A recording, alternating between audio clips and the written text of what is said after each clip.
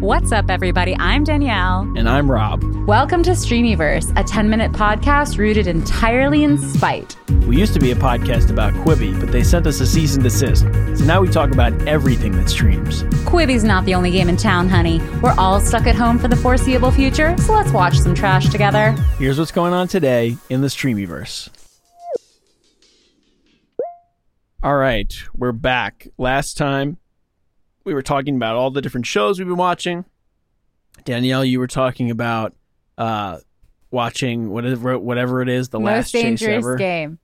Most dangerous game. All right, and I'm sick least of it, interesting so let's game. move on. Yeah, fuck that show. I think we've been dunking on Quibi pretty heavily. I want to do one show that I thought was actually pretty interesting. Okay, please. Which was When the Streetlights Go Off. You haven't seen that one yet, No, right? I didn't watch that one. Okay. So this was the first Quibi I watched where their promise on it being movie quality, I actually felt came through. I think whoever the DP was that worked on this show did an amazing job. The lighting, the style of the footage, the framing of the shots, everything was great. I was like, this was what my expectation was of a movie quality show on Quibi. It was really beautifully shot. And the story was pretty interesting, where it was like sort of, a throwback to another era of these kids, and like, this girl's gonna go meet up with her teacher or somebody to like study on a school night. And I don't want to spoil the story, but like, there's like an affair with her teacher, and she's like, it very quickly dives into like a crazy situation. Okay. And then it takes you from there into like the rest of the storyline for the show. So here's what I'll say is, and there's another show I want to talk about after this, which like these are my two recommendations if you are going to watch some Quibis. Yeah. That you want like a good story out of. Watch When the Streetlights Go Off and see what you think of that. Okay. The other show I wanted to talk about, which was the first show that I watched, was Flipped, which is the Will Forte show, with who's the girl from Always Sunny? Caitlin Olsen. I love her.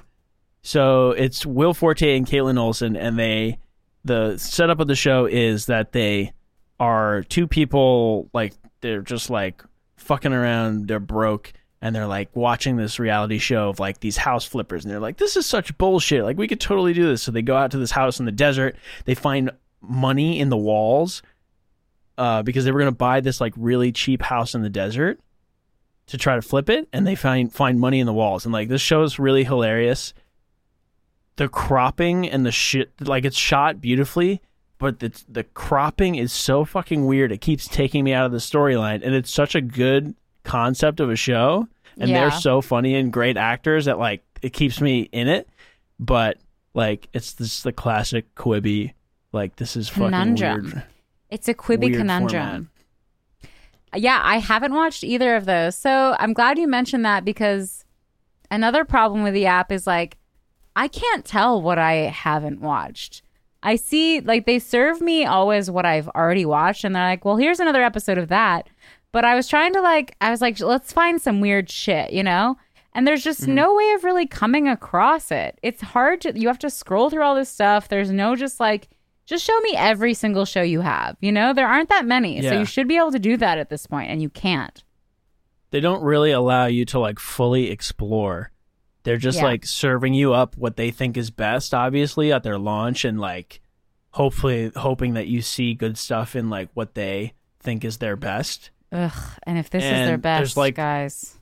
Like, there's no algorithm. There's nothing recommending stuff to you because there's not that much stuff on there. So they're just like giving you what you've already watched because they know you probably will keep watching it. Yeah. Probably.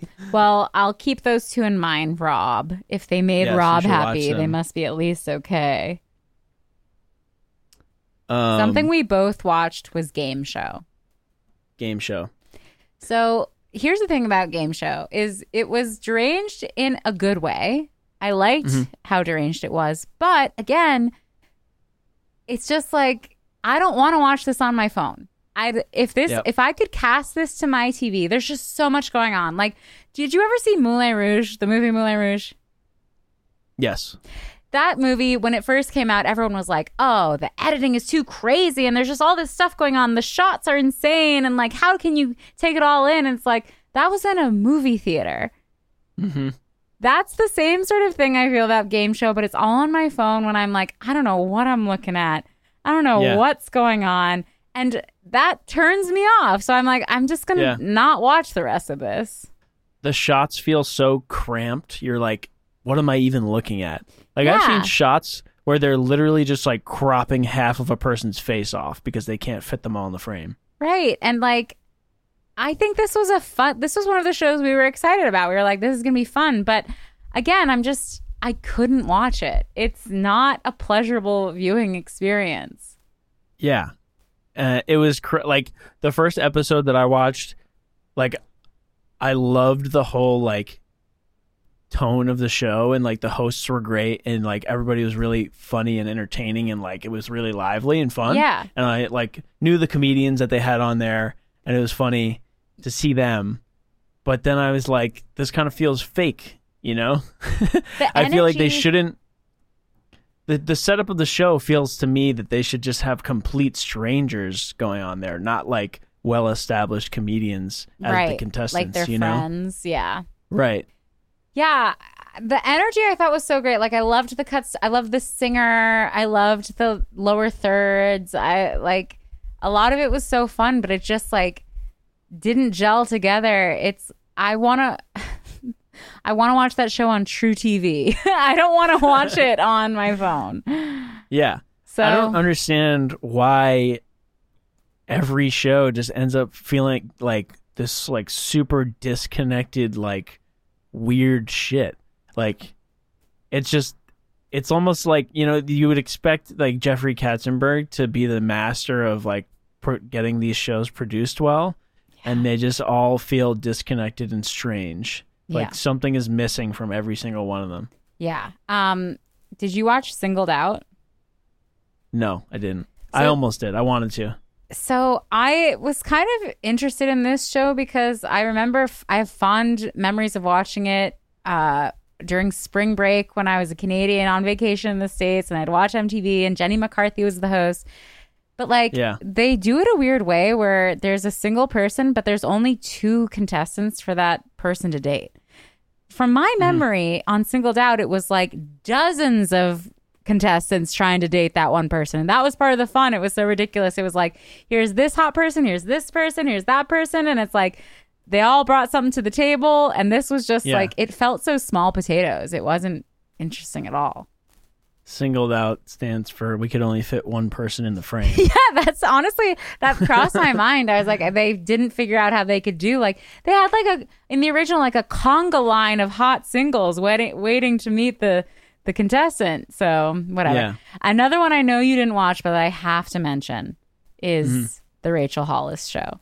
So, and what the hell is that? So Rachel Hollis is this influencer who, like, her whole spiel is like, girl, you know what? If you listen to a stranger on the internet, you're an idiot. But also, listen to me. I'm the only one who can tell you how to be happy.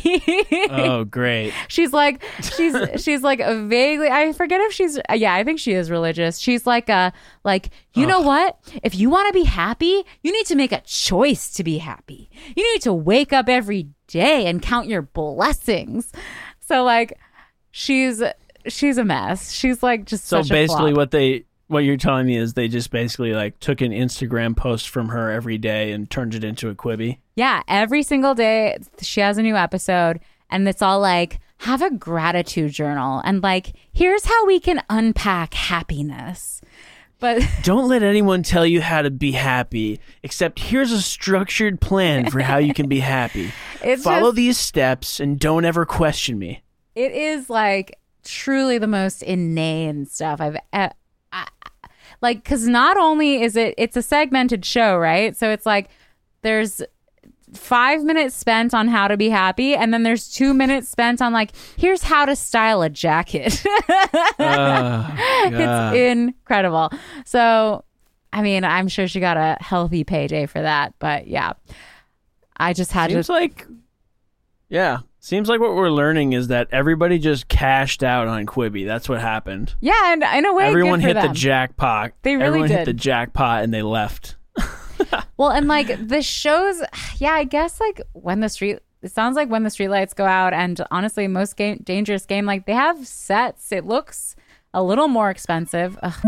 Oh shoot, we ran out of time. But don't worry, we'll be back every weekday for the rest of your lives. To see how this conversation ends, tune in next time on Streamyverse. And don't forget to rate, subscribe, and share with your favorite stream millionaires. See you in the Streamy.